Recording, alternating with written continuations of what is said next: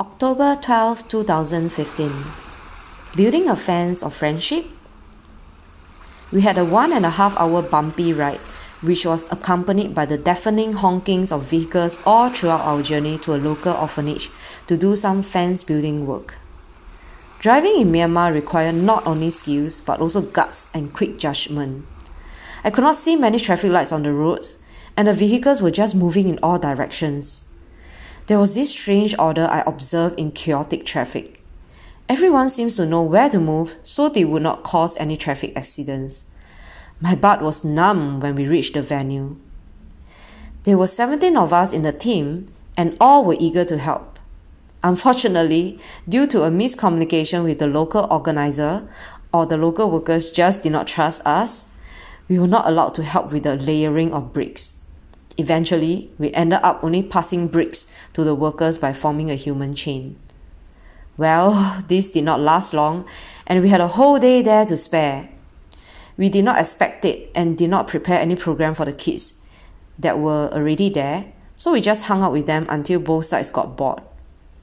I had to get creative when a few teenagers decided to hang out with William and I. We taught them some songs, and in return they taught us Burmese song. It rained shortly and I fell asleep.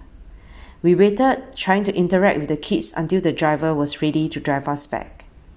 I was glad because I was so done for the day. I wanted to be back in my cozy cabin, eating noodles and watching a movie, as it was our off day actually. We needed some rest before getting back to the craziness of work the next day.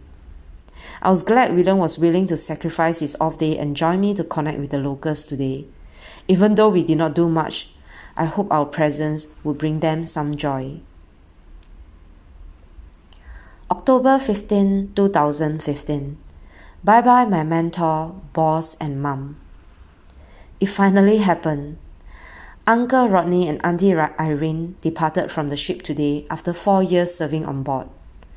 They have been our Singaporeans and Asian crew parents, caring for us, mentoring us, and pampering us with good food. I could not stop crying when Auntie Irene stepped out of the ship.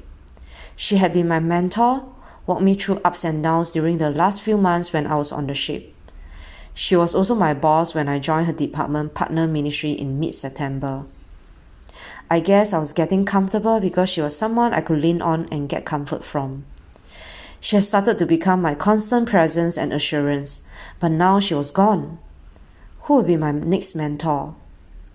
Someone I could be myself with and speak my mind to, someone who was mature like Auntie Irene, who would not judge me but be a good listening ear and advisor.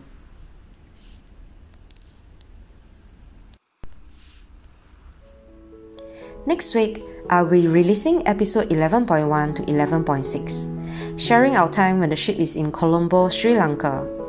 I'll be sharing a scary encounter with the traffic police, receiving my very first vision team, celebrating our 5th wedding anniversary, being a big-time FOMO, being reminded Jesus is our life jacket, enduring a 3-hour train ride to see a tea plantation, and experiencing an exciting one-day faith trip. Thank you for listening. Stay tuned for more episodes that's coming up next week. If you have any comments, feedbacks, questions, you can reach me at my IG JanNgoo1210, JANNGOO1210. See ya!